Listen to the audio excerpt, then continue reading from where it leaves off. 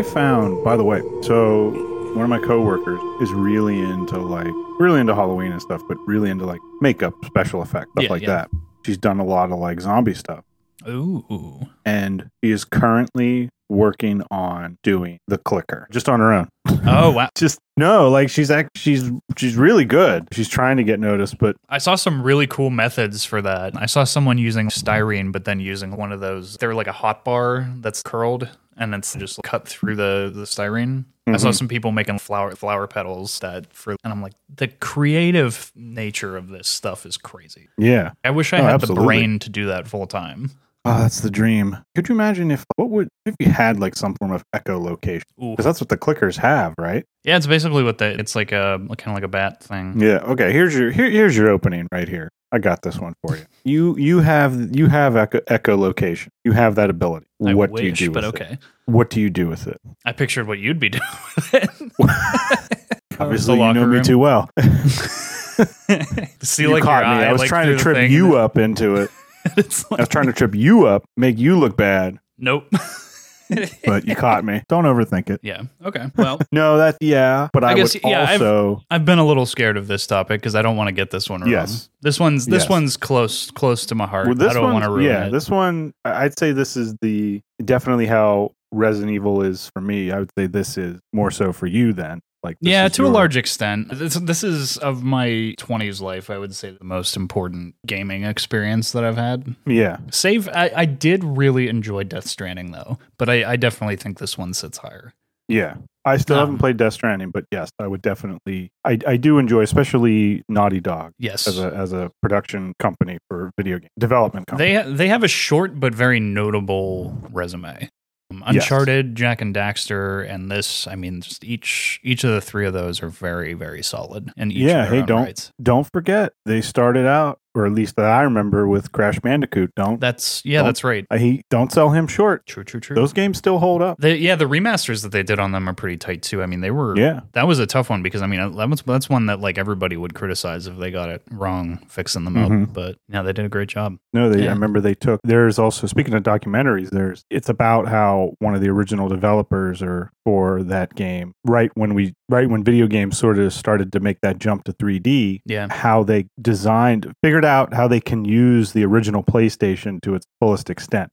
When a lot of other companies at the time were barely scratching the surface of what back then a 3D console could do. Yeah. Well, this kind of was a milestone for that as well. I mean, this came along right at the forefront of console technology as they were about to make a jump into a much deeper level of graphics. I mean, they were riding the line of what the memory of a console at the time of 2013 when this was released. I mean, they were really riding the line of what was too much in one game memory-wise. No, and we are talking about The Last of Us today. Yeah, just to clear that up, we were talking the 2013 original release of The Last of Us, which has now in the decade since this came out, I mean, this has been remastered twice, which is kind of crazy. Yeah, it's one of I think that might be it's got to be definitely hold the record for the shortest time span of original so. I can't remaster, think of another one. And then now Last of Us, it's called Part 1. Yeah, I think the biggest reason that they did the second round remaster was, number one, the first remaster, they remastered it from the PS3 to the PS4, and it sold like crazy. It was one of the highest selling games on the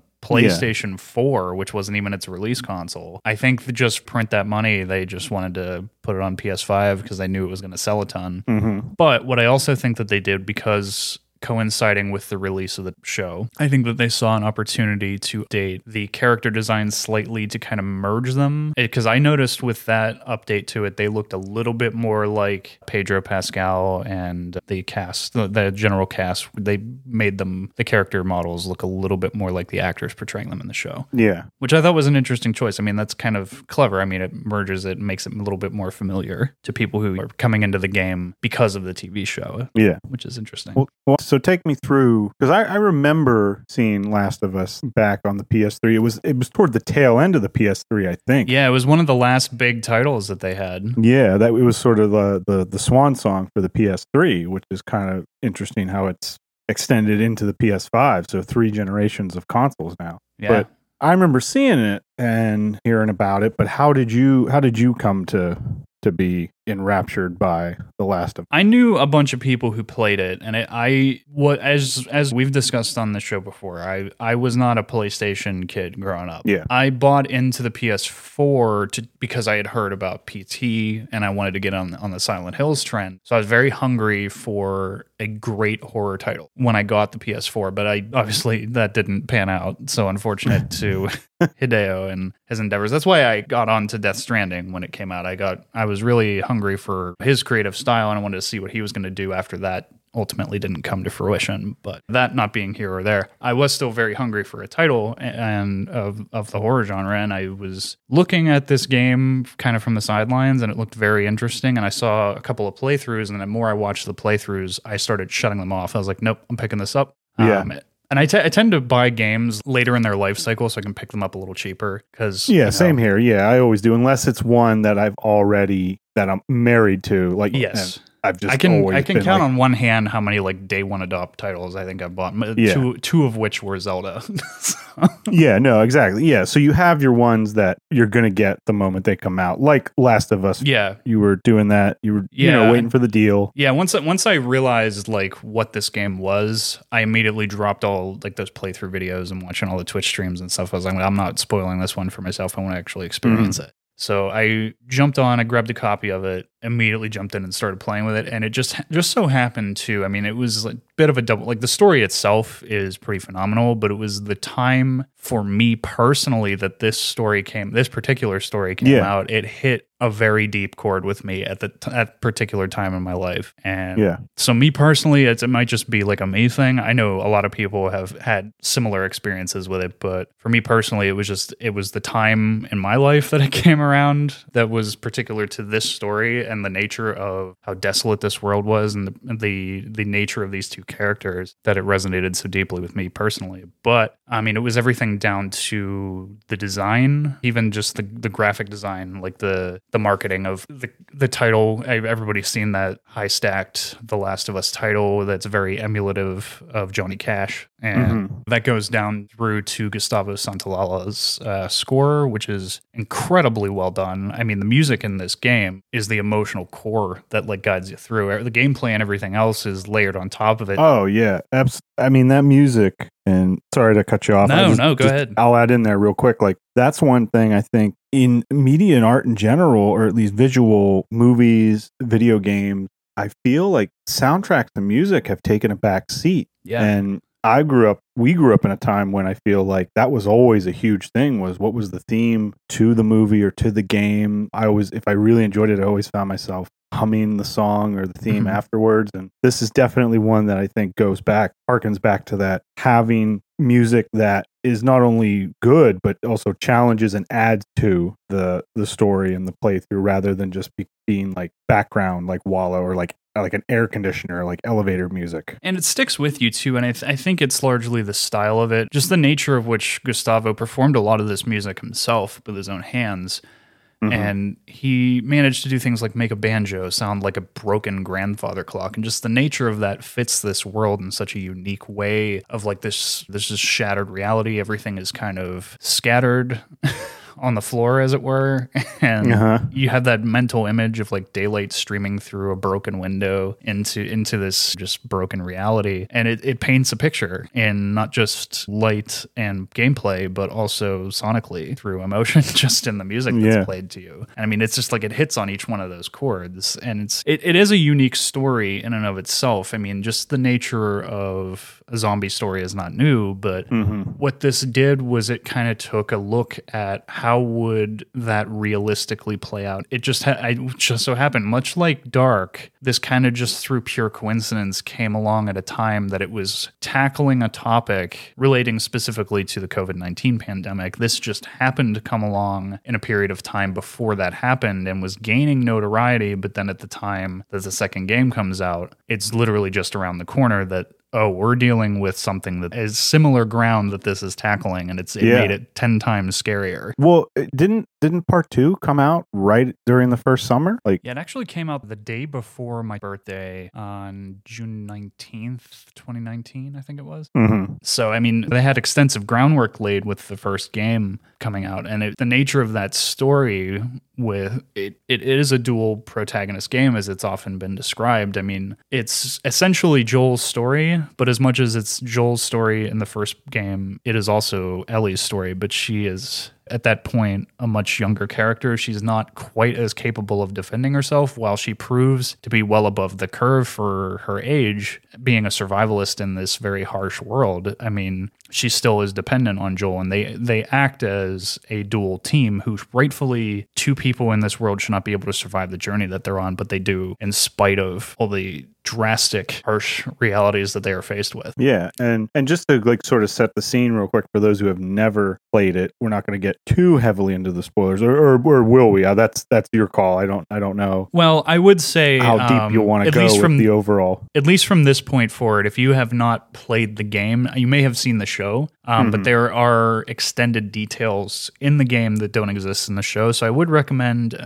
going and playing the game, coming back and check us out later if that's the case for you. Yeah. But yeah, and I, while we're on that topic too, what I found most interesting, a lot of people assumed I was going to dislike the show because it's not going to be the same as the game. But what I found most interesting was something I didn't expect from the show, is that it didn't really try and capture the game. It does a decent enough job at capturing the story of the game, but what it mostly tries to do is be what I would describe as a tangential experience, something that's giving you more beyond the borderline of the story of the game. Because the game is a very personal story between Joel and Ellie, whereas the show tries to give you the global scope of what is going on with this situation, which I found interesting because you're getting a lot more story out of the show while you don't get quite as much from the core experience from the game. The game still exists and you can go back and experience that. And I'm like, this is a much smarter take. Yeah. No, I think that's what they were definitely going for. I think you put it perfectly, like a tangential experience to the game rather than being something to surpass it. Or I think this goes back to one of our earlier discussions. I think we talked about it during the Resident Evil one. Yeah.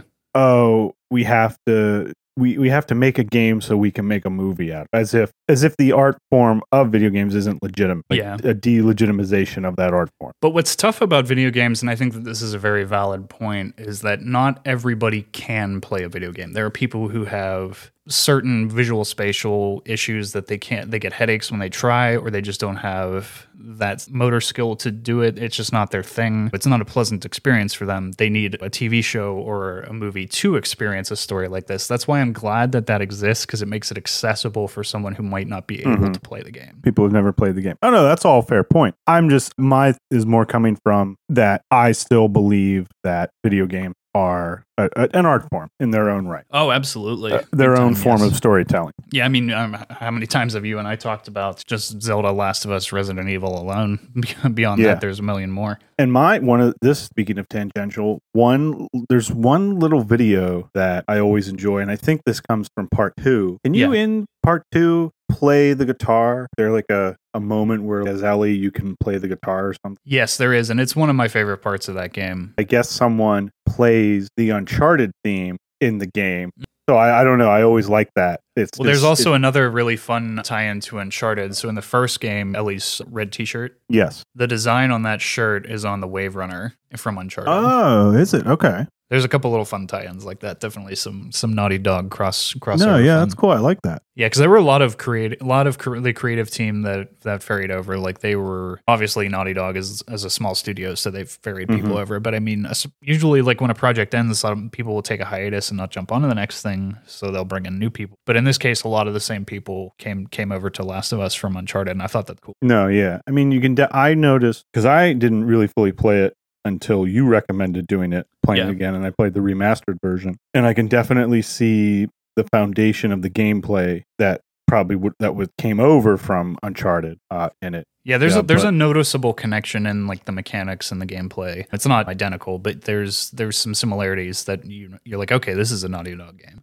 Mm-hmm. But the voice cast too that they pulled in, I think part of what makes this such a good game was it was treated as a dramatic narrative. Yeah. And it shows in the casting that they picked and the way that they treated these scenes like shooting a film in a lot of ways. Ashley Johnson killed it as Ellie. I mean, it is certainly not a knock to the TV show, but I mean, she is Ellie. And for the fact that she's, at the time that they made the game, she was almost twice the age of the character. I mean, it was what she was able to pull off with her emotions and her voice alone. I mean, she's a phenomenal voice actress. If you've heard her on Critical Role, it's a group of voice actors that get together and do D&D campaigns, and they all just have way too much damn fun with it. But I mean, you can really see their voice acting chops whenever they do, because they really bring the characters of their campaigns to life. It's crazy. Well, and I lost my train of thought there. What was I about? No, you're good. Oh no, did they mocap the original game? Don't they? It wasn't as quite as tightly sophisticated as some things are done now, like with the tight facial expressions. But I mean, they did the mocap suits, and they didn't grab all the facial details like they normally would nowadays. No, they know. Okay, but I mean, the actors, the voice still actors, acted out all those scenes. Yeah, they like treated it like a film set. It was like, I remember I was listening to a lot of BTS stuff, but Troy Baker, who plays Joel, and he does such a beautiful job. And again, it's kind of the inverse of that. I mean, he's much younger than Joel is. And the fact that he's able to make his voice sound so bold, play that part with a level of wisdom well beyond his years, is just kind of awe-inspiring to look at. And and I would agree. Same thing with how you mentioned Ashley Johnson for Ellie. Yeah, I'd say same thing with Troy Baker for Joel. Like, and not to knock the performances in the show. And no, I think Pedro does a great job. I think everyone it's a different does. Take on the character. Yeah, it's a different take for me though, and maybe it's just because the game was first. I don't think, because of the nature of which Ashley Johnson is older than Ellie. I mean, she couldn't physically play a young Ellie right now. And just the same as Troy Baker is not like, he could probably pull off an older version of Joel, but he's not physically buff enough for me to buy it. You know, he just doesn't look the part, and that's no knock to him. I mean, he is Joel in the game, like 1,000%. Like, and then too, what I thought also was really cool was Nolan North is in the game, and he plays one of the most terrifying characters in the game. Who does he play the? Forgive me, I do have to look that one up. Does he play the cannibal leader? David, yeah. Nolan North, who plays David. I mean, he's a ferry over from Uncharted. He plays Nathan Drake. Wow, I never knew that was him. That is kudos to him for playing that. I never. If you watch the making of documentary, they cover that pretty in depth, and you can watch him jump into character. For like, his normal voice sounds a lot like Nathan Drake. But like, watching him snap from his normal voice into David is crazy. And he said that they didn't really even take time to develop it. He said he just kind of had that one in the back pocket, waiting to use it at some point. That's amazing how much sometimes too when a character is just ready made, like they just exist. And that's what I love about voice actors. Is I think that they just spend a lot of time playing in the mirror. Like they have a few that they're just tinkering with, waiting to use at some point, and I love stuff like that. But yeah, like the three of them, like I said, watching that documentary, I do recommend that. It's on PlayStation's main YouTube page. It's also available on the Last of Us game. I'm not sure if it's on the remasters, but I know that it is on the core game, accessible, that you can watch it from there once you beat the game. But it's called Grounded. Very good documentary. Covers in depth the process of developing the game. Very, very cool stuff. Which is, I think, significant, because there aren't many documentaries out there that I can think of beyond this one that cover how to create not just a game, but a narrative game like this from beginning to end. Definitely not at length like this one does. I mean, I've seen some BTS stuff of certain games, but not like to the depth and length. Yeah. I've seen some of those featurettes or small little snippets that give you a little bit of behind, but don't really give you the meat and potatoes that this does. Yeah, I mean, I remember Death Stranding had a good bit, especially on their music, which the music for Death Stranding is fascinating. But again, neither.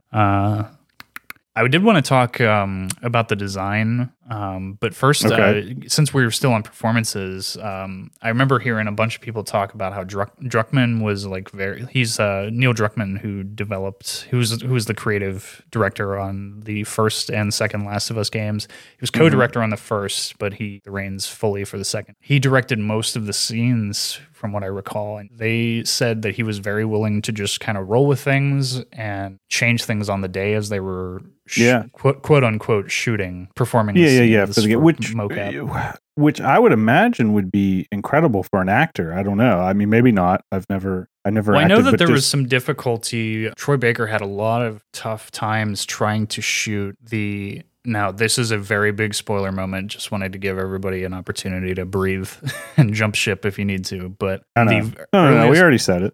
Yeah, Go but ahead. this is one I'm going to give an extra layer of protection on. All right. In the earliest part of the first game, Joel's daughter is killed, and it's a very difficult scene performance-wise, and Troy Baker was very happy that they got it quickly initially, but then they had to go back and quote-unquote reshoot it. And through the reshoot process, he had a long, difficult time. They couldn't get it, and it was just a lot of tinkering and very tedious emotional work, and Yeah. just they couldn't nail it, and he was going back and forth on it and trying to figure it out, and he just got so weary with it, and it was tough work. I mean, I give them a lot of credit for the depth that they went into on an acting level with this. I mean, it shows in the gameplay. I mean, it definitely does, and it makes me think of. And I've heard that you being a Kubrick fan, it reminds me of, I don't know if this is true, but it reminds me of the famous scene in the end where, forgive me, the actress's name in The Shining. Shelley Duvall. Yes, thank you. Is being confronted by Jack Nicholson. Now he's gone like full crazy. And she's walking up the stairs backwards. He's following her. She has the bat and she's like, stay away. And she's so exhausted. I've always heard that they did so many takes on that. I don't know if that's true or not, but and I've heard that she got so exhausted, and it shows in the take that they finally used. Yeah. So that once again, you saying how they did that with Last of Us for that scene, you can definitely see hear the weariness, the just exhaustion, the shock in Troy Baker's performance. Oh my gosh, yeah. I do think it was one of the later takes that they used because they said they went through so many. Like you said, you can hear it. Mm-hmm.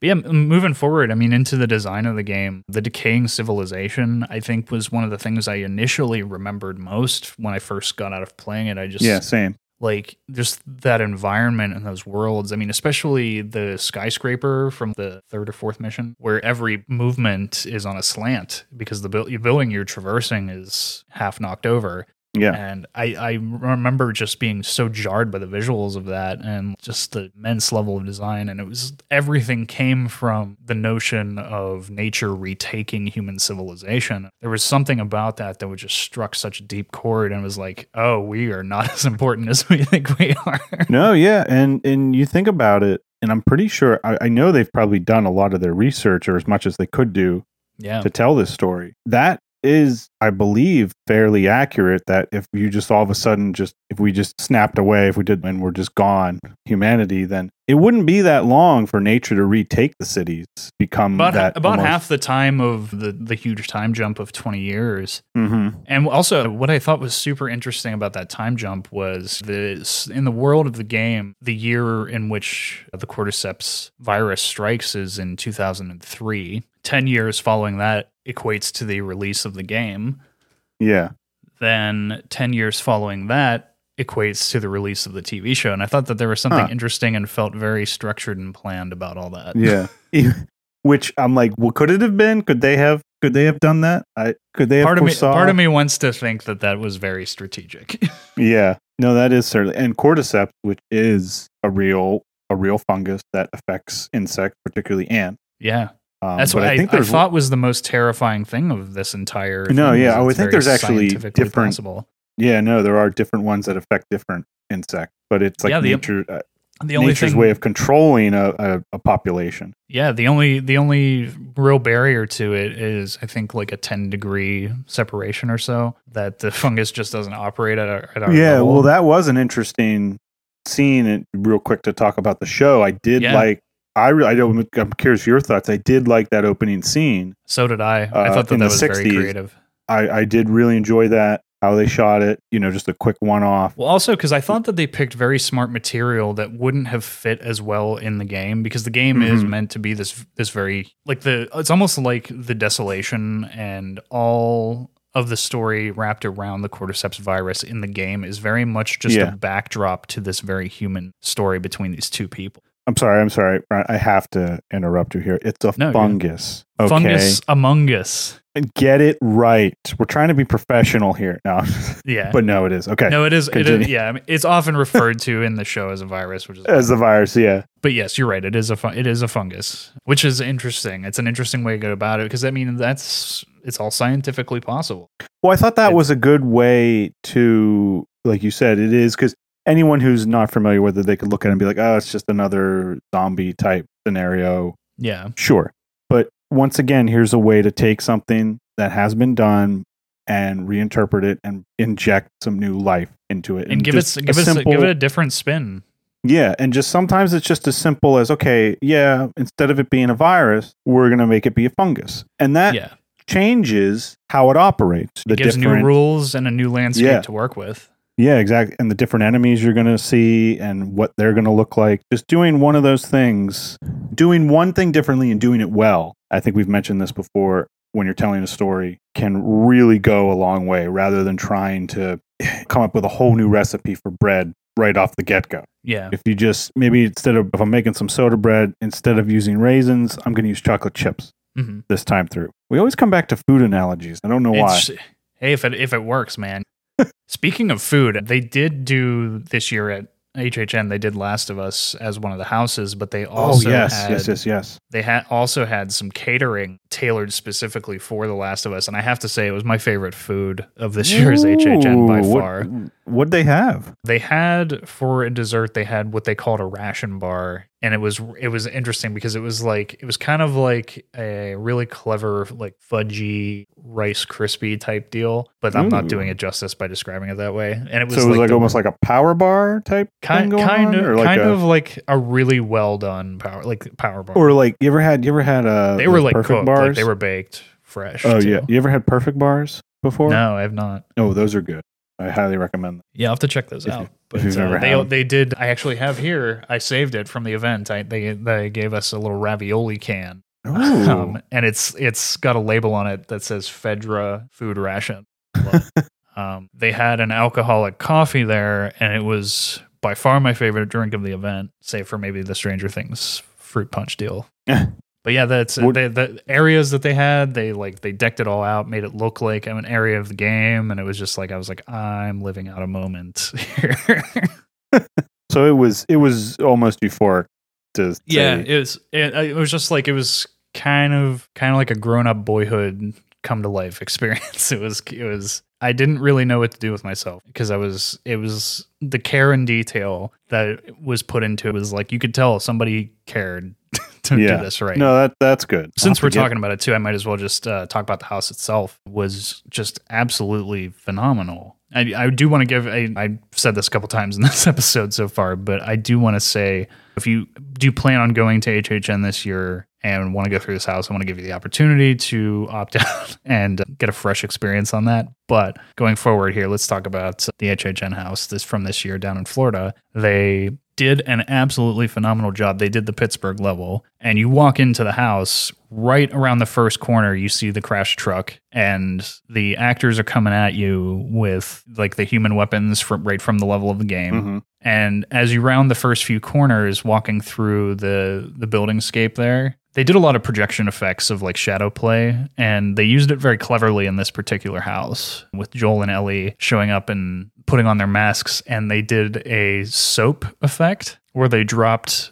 fake spores into the actual set of the house, and where they displayed spores, it like felt like you were in the game, and it was pretty magical. Wow. Okay. And yeah, there's just all kinds of great little details. They had 2 bloaters through the course of the map you were walking through, a ton of clickers. That's just they would pop up and just absolutely scare the shit out of you. Yeah, I cannot commend, because I know Neil Druckmann worked directly with Universal to bring that house to life. They just did an absolutely phenomenal job. Us being from Pittsburgh drove it home that much more. I mean, that was probably the one disappointment in the show. I can't even say how much I was upset.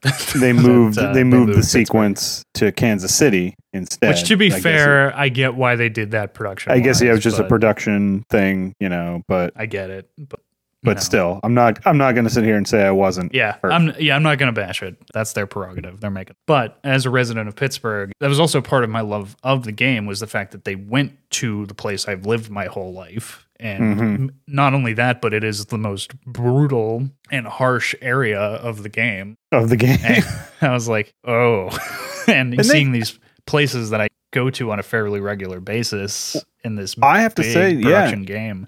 And how they did it in the game too. They got some of the layout and geography of the area and the city pretty good, especially the bridge, which I think is I'm trying to remember which bridge. It's Fort Duquesne. Is it Fort Duquesne Bridge? Okay, I couldn't remember if it was Fort Duquesne or Fort Pitt. Yeah, that you're going to. Yeah, it's Fort Duquesne, and I admit that the geography isn't completely accurate, but it's not 100%, but still, for what you especially see for when it first came out. Like it honestly, it works just well enough to be fully passable unless you really get in there and nitty gritty pick at it.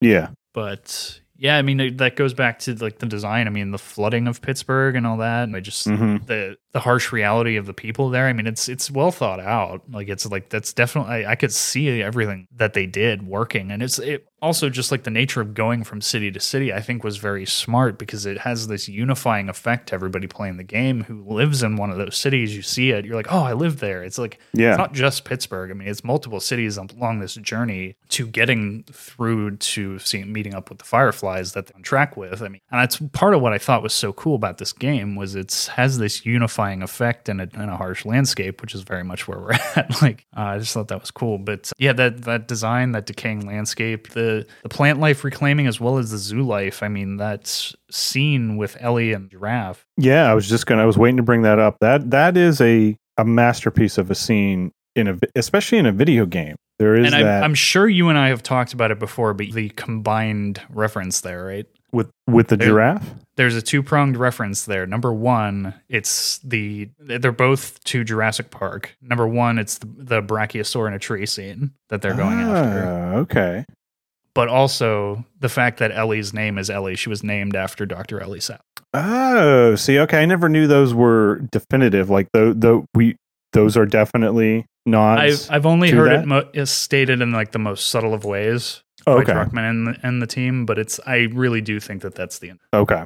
Oh yeah, It makes. Let me put it this way: it makes too much sense for it not to be true. It does. And as we know, if it makes sense, then it must be true. Exactly. No, I'm just kidding. I don't care about anything else. It makes sense to me. Therefore, it's my reality. It's my. Oh gosh, that is the way of the world at the moment. Yeah. But going through the development of the game, the ambient lighting that they did was way ahead of its time. Like on a PS3 architecture, it was the amount of darks that it was such a balancing act for lighting because like they wanted it to be all natural light because there are no artificial sources other than flashlights in this world. So it was a bit of a tricky act, but they actually didn't include a flashlight up until later builds of the game. And it was one of I don't want to say a last minute addition, but it was late into the process that they started talking about adding that. And the flashlight looks so good. I think it's one of the most shining aspects of the game. It's because it like the light pattern of the flashlight makes those environments look so realistic. It's one of those kind of things you kind of have to play it to see it and understand, but it looks so insanely good, and it sells that world so much more if they had not. Oh well, yeah. I mean, having that contrast, like you need like.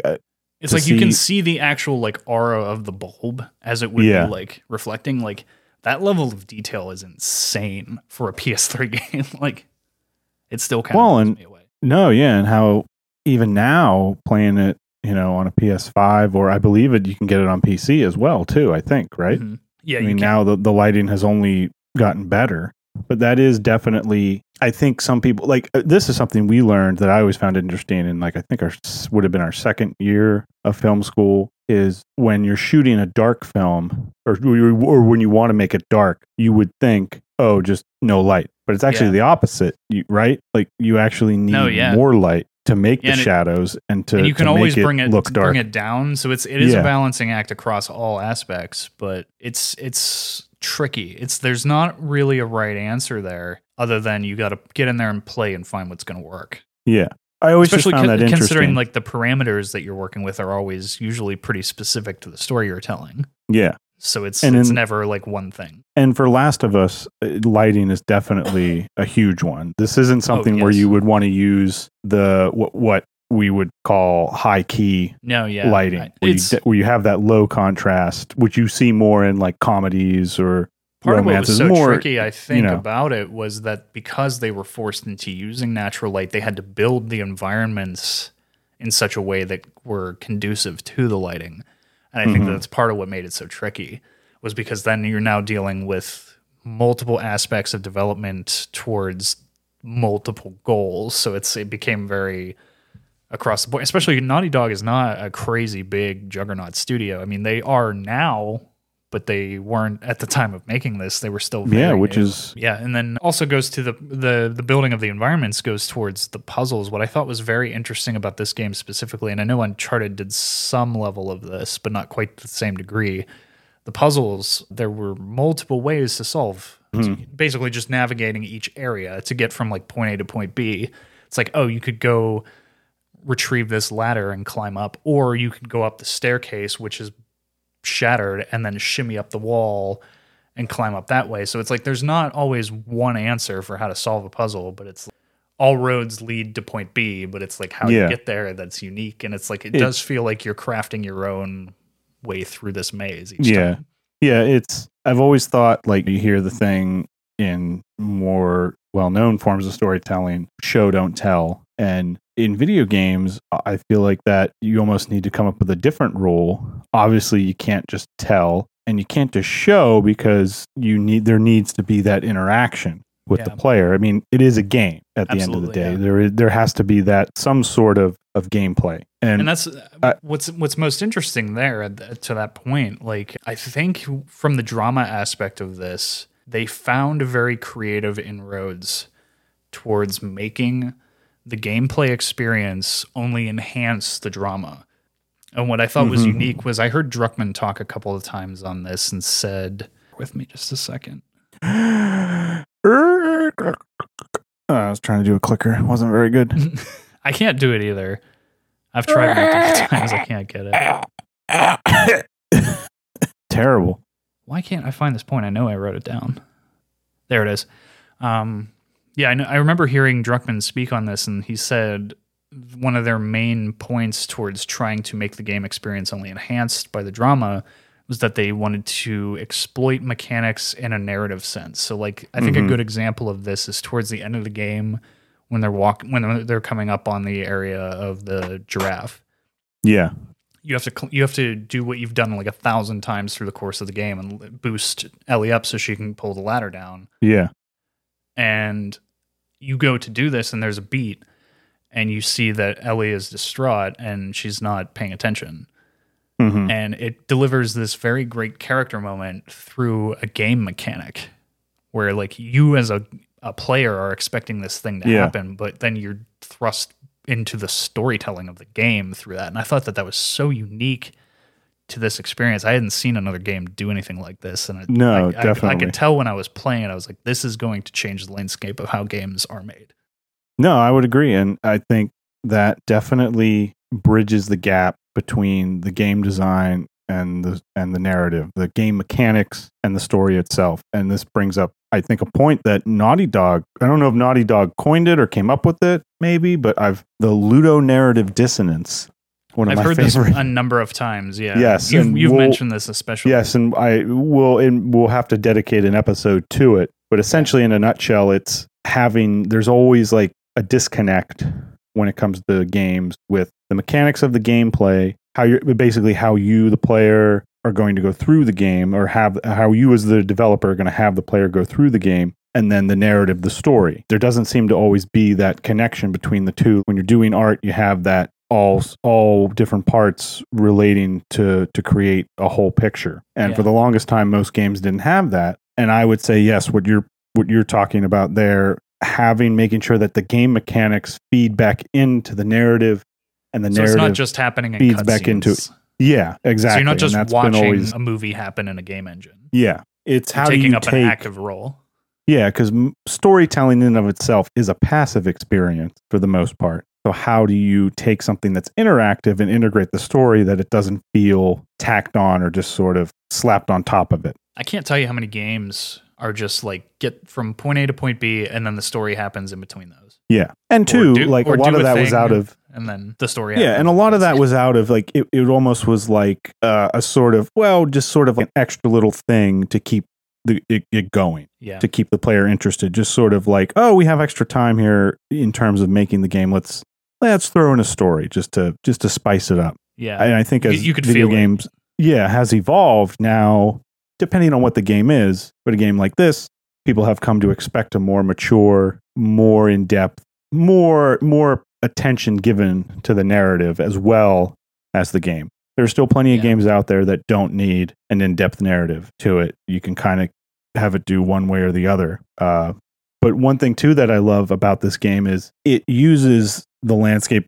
the world, and I think you mentioned this just a little bit ago. It uses notes left behind from you, like if you go and explore and you pick stuff up, it uses that to sort of flesh out the world. If you want to know more, you can read like diaries from people who used to live in a house. Naughty Dog's style in general. Naughty Dog did this with Uncharted to a large extent too, with collectibles in that game series. But what I found interesting was one of the main collectibles through both Last of Us games are letters.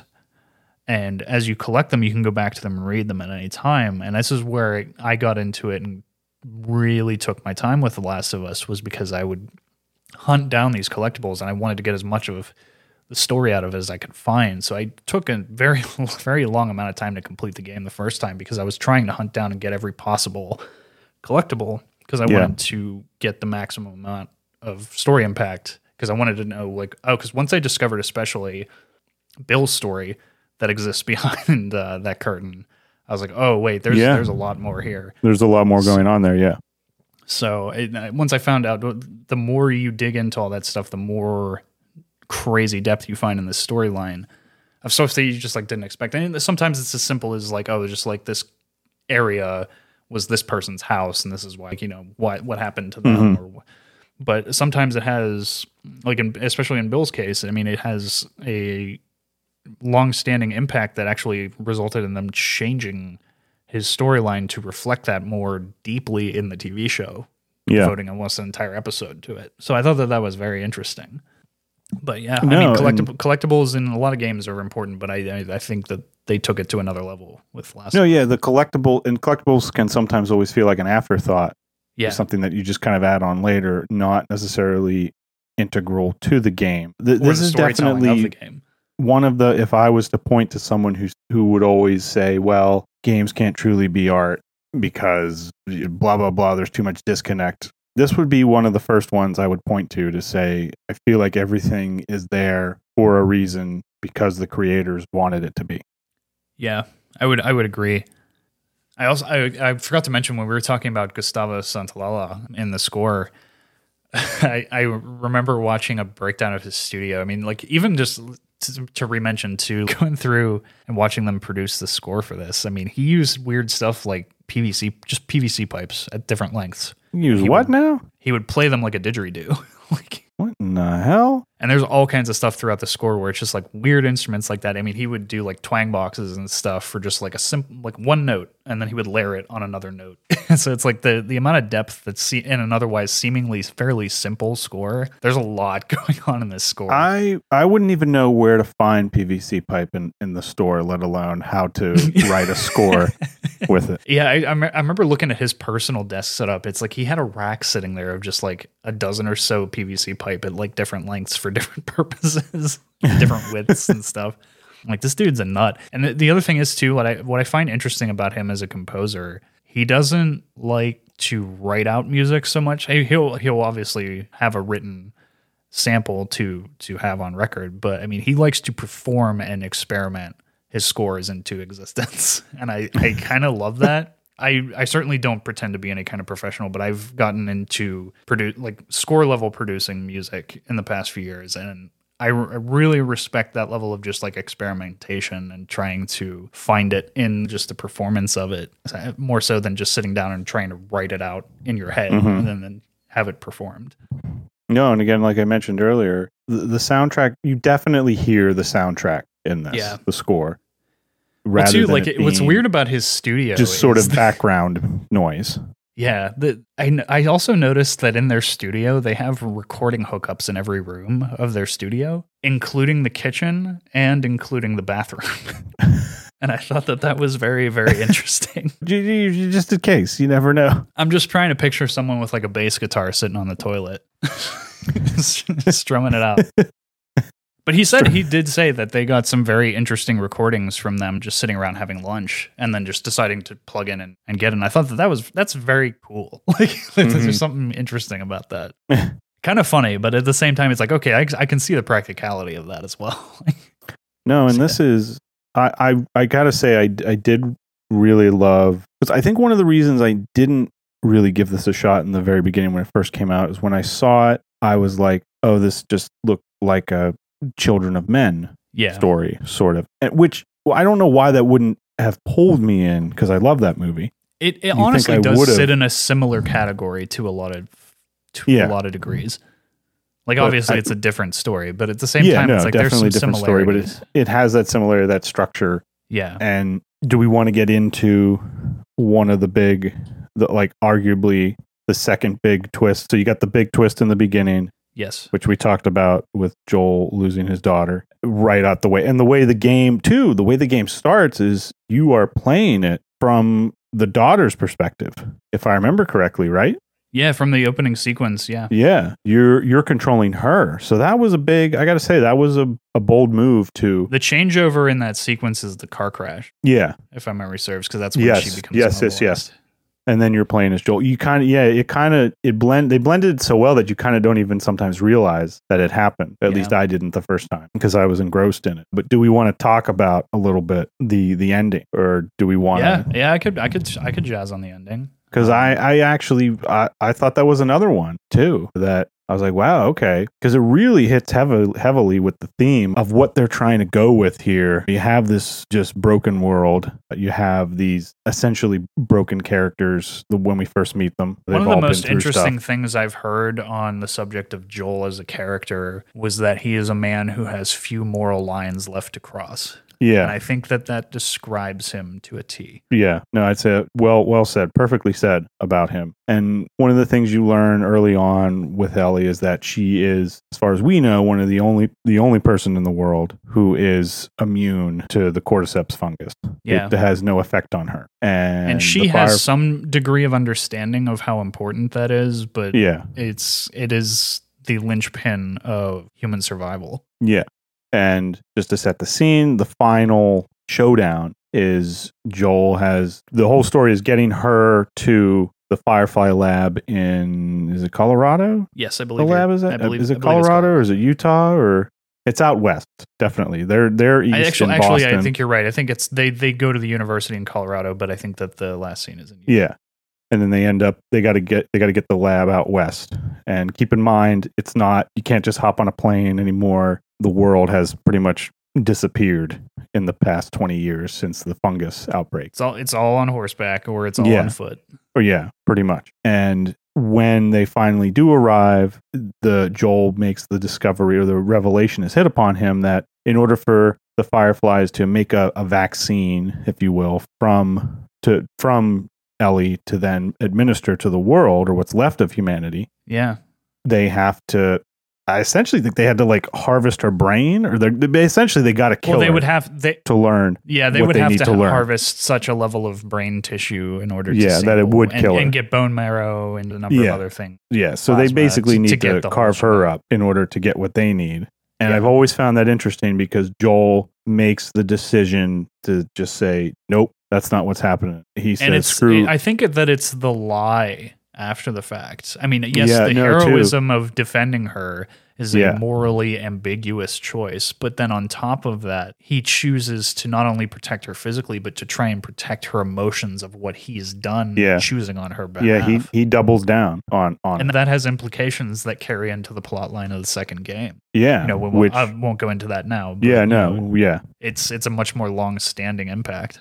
I definitely thought that was an interesting way to end the first game, because in his mind, I mean, and it's almost like both in the show's performance of it and the game's performance of that ending scene, literally the last shot that you see, you can tell almost that Ellie knows that he's lying, but is forcing herself to believe it. To believe that. Or not to believe that, yes. Which I found interesting. And also to the same point of that ending sequence, the other big point I thought of that there's every story has three. So I think that the other second point that's most interesting is the period of the game in which Ellie is taking up an active role of saving Joel from when he becomes impaled. And I think my only other real criticism of the show versus the game was the big element of the game is the crafting element, keeping your arsenal and your weapons up to snuff as much as humanly possible, because you rely on them all and every bullet is going to count, the amount of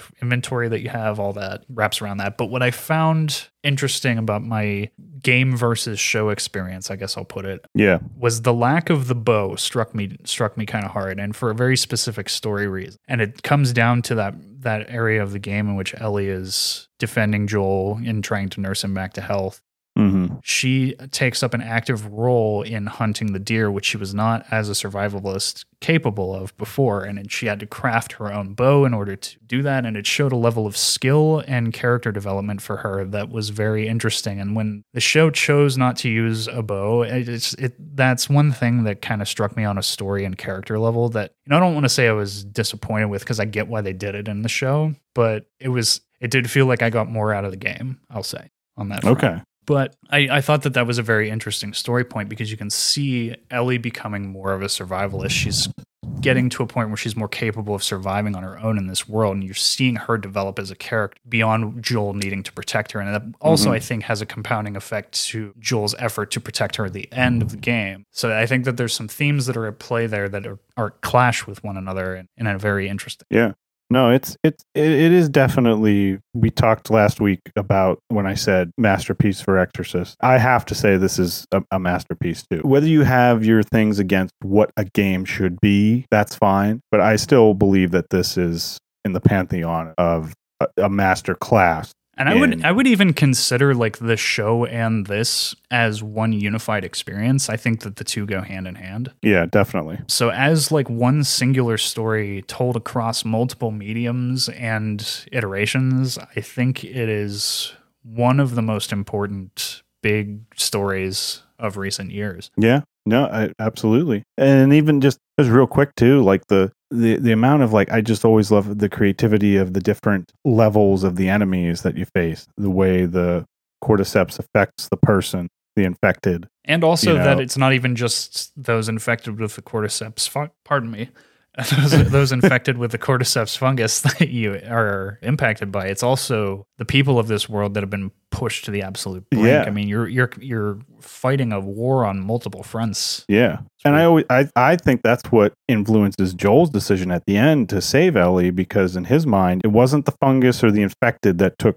his biological daughter from him in the beginning. It was a man with a gun. It was a human. It was a soldier that did it. And in his mind, it's like, oh, we're going to do it again. And he can't. Nope. You don't get to do it again. And he's just like, whether you consider it a selfish choice on his part, I think that's up to you, is what you can hate him or love him for the decision he makes, especially even like lying to Ellie thereafter. And I would like to get into it another time, but the DLC missions from the Left Behind series, which they incorporated into its own episode in the TV show, which I thought, but I would like to cover those but I mean, the amount of it has the best expansion I've ever seen in a DLC and the most justified DLC I've ever seen in a game.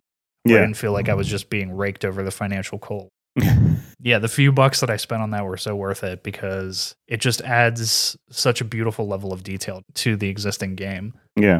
Yeah, if you can play the game, absolutely. And if you can't, or you just won't ever pick up a video game controller. The show is a great substitute. The show is a great substitute. Yes.